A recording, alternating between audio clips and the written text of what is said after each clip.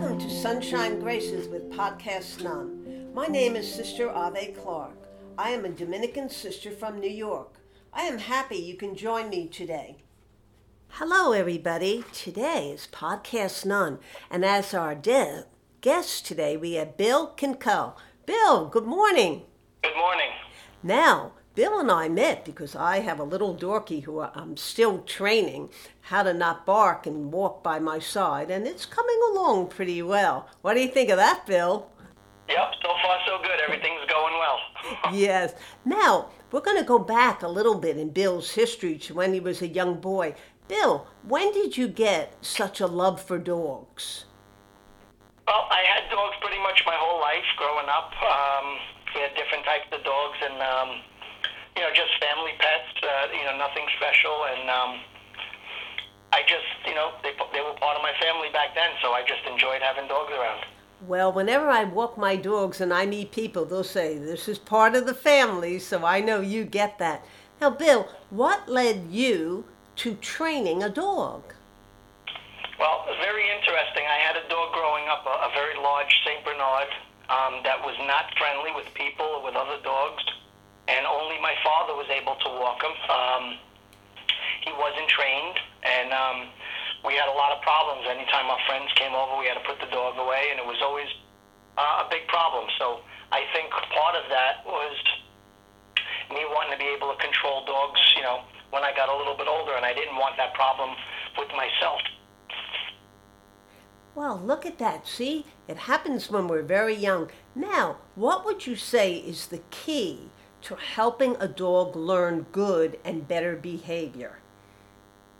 Well, one of the biggest mistakes or problems that I see is that people treat dogs a little bit too much like humans or their own kids, and dogs need a slightly different structure.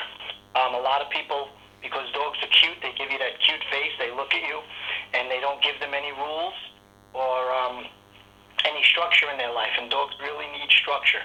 Once you start giving them structure, they start to fall into place, and they actually do it because they want to please you. There you have it. And I know that is very true because I've been practicing that with my little Yorkie too. Now, when you train a dog, what are some facts an owner needs to know and practice?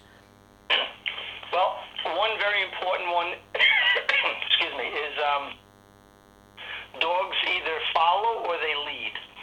And most people don't realize, and they let the dogs lead them around and do what they want, like I said earlier, rather than become a good leader. If you lead a dog and take control, not be mean, just be very firm with them and make sure they're doing the right thing, they fall into line and they're happy to follow as long as we lead. If we don't lead, they will gladly take over and lead and run your life. Well, I know that because for a while there I was following my Yorkie. Now I notice that he sees and he goes, okay, she wants me to do this.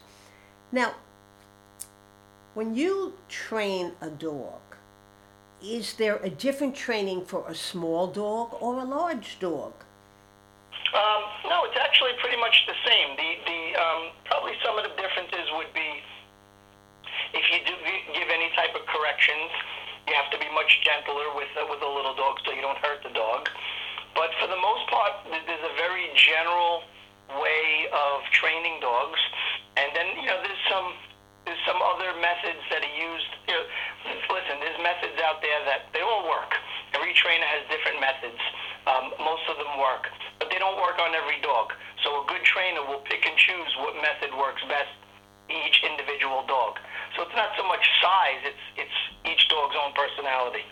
You got it, Bill. Well, you're a good trainer, and I've seen that. Now, Bill, what do you do when a dog is stubborn? Very funny, because I actually use that in a lot of my training. As stubborn as the dog is, I just become a little bit more stubborn than them. Because just like kids, if you let them get away with stuff, they know how far they can go before they'll let you get away with it. So if they're stubborn, I'm just a little bit more. I'm always fair to them, but I am firm and more stubborn than them so that they must follow what we need. We need them to do because we're looking out for their safety. Hey, I hope everybody who's listening to this realizes it's okay to be stubborn at times. Thank you, Bill. Now, Bill, we give dogs rewards. Now, I know sometimes we give them food or words. What do you think is the best way to reward a dog?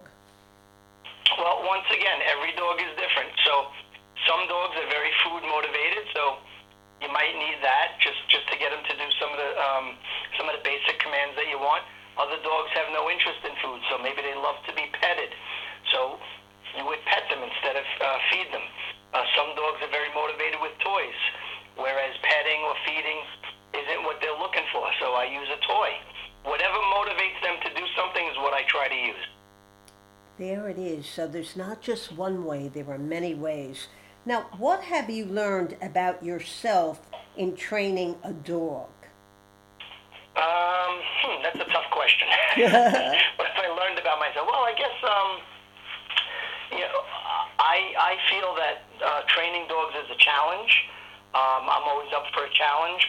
Number one, just like having an infant, you have to kind of guess at what an infant wants by their behavior, and you kind of have to do the same thing for a dog. So it's challenging. You have to, be able to adjust your training accordingly, depending on each situation. So it's always a challenge. So I've learned, with myself that just being up for the challenge makes it very rewarding, and I think that's what keeps me in training is that I love it. And we take it another step. What did you learn about others, maybe owners?